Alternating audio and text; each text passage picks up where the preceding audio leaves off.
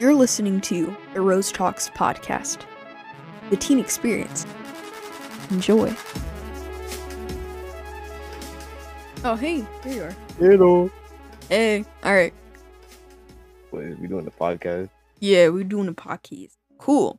So, to start up, the mood of the pod, I just wanted to say that, we have Mike and we have Michael. What do you guys want to say, as it starts up? I'm kind of hungry. Oh. Go I get some didn't eat. snacks. Yeah, I would say that the main thing, I can really think of when it comes to therapeutic games would be games where you just escape the world itself entirely. What's this one game? I can never remember games. Something Guardian. So I'm just gonna explain it a little bit. It has this big, weird creature. It has like chicken feet and it's furry and it has a big face. It's like a bear kind of face. Yeah, it's weird.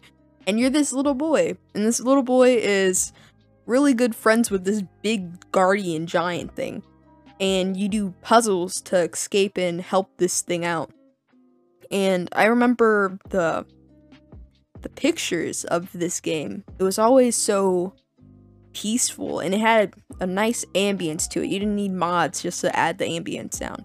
But it was just calm, and you'd hear like birds chirping, and it was bright, and it was a good way to escape, even if you weren't the one playing it. Watching gameplay of it, I think I saw Jacksepticeye play this game, and it was super nice. Some being people there. some people like to torture themselves with thought and just perfectionism. as an Yeah. escape. Like, ever play Kerbal Space Program? That's Is it the mathematics green? torture. Oh god, is it that green guy and you're trying to go to space or something? Yeah, you're trying to go to orbit, Orbit. moon, stuff like that. Oh gosh. It's very, very, very confusing. Because you have to know there's a lot of stuff, there's a lot of mods that do the math for you. Yeah.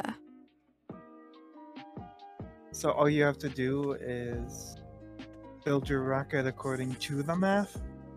Oh, okay. That makes sense. That must be Then one of you those have to type of fly it. games. Oh gosh. And then that's hard. So it's like you're Then you have to doing a make step-by-step make process. Sure it flies. Then you have to make sure it flies well.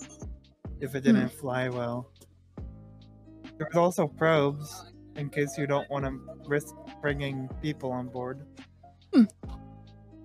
Well, that is very interesting. I think I've watched someone play that before. I'm not very sure, but I think I've seen someone play that.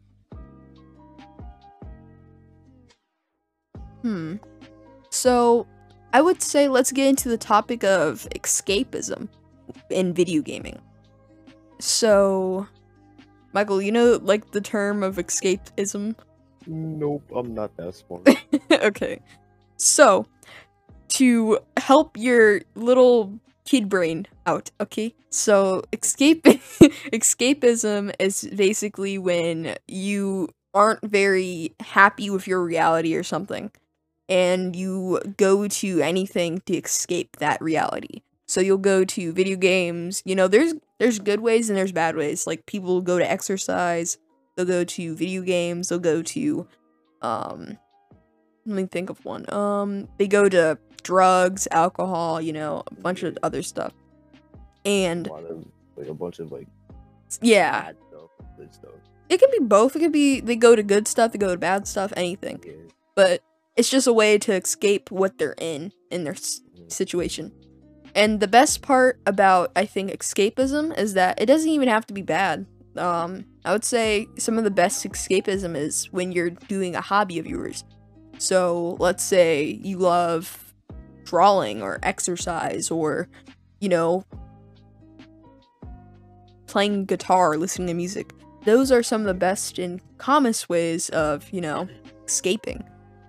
And I would say that my favorite part of the term escapism or whatever, just escaping reality, is video games. And I think every gamer, in a way, does that when they play video games, just to go to another place they would love to be in.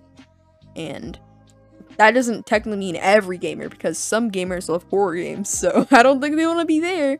But I would say that a lot of the games they like are usually calm, or they'll go to games where they can be anime characters like you.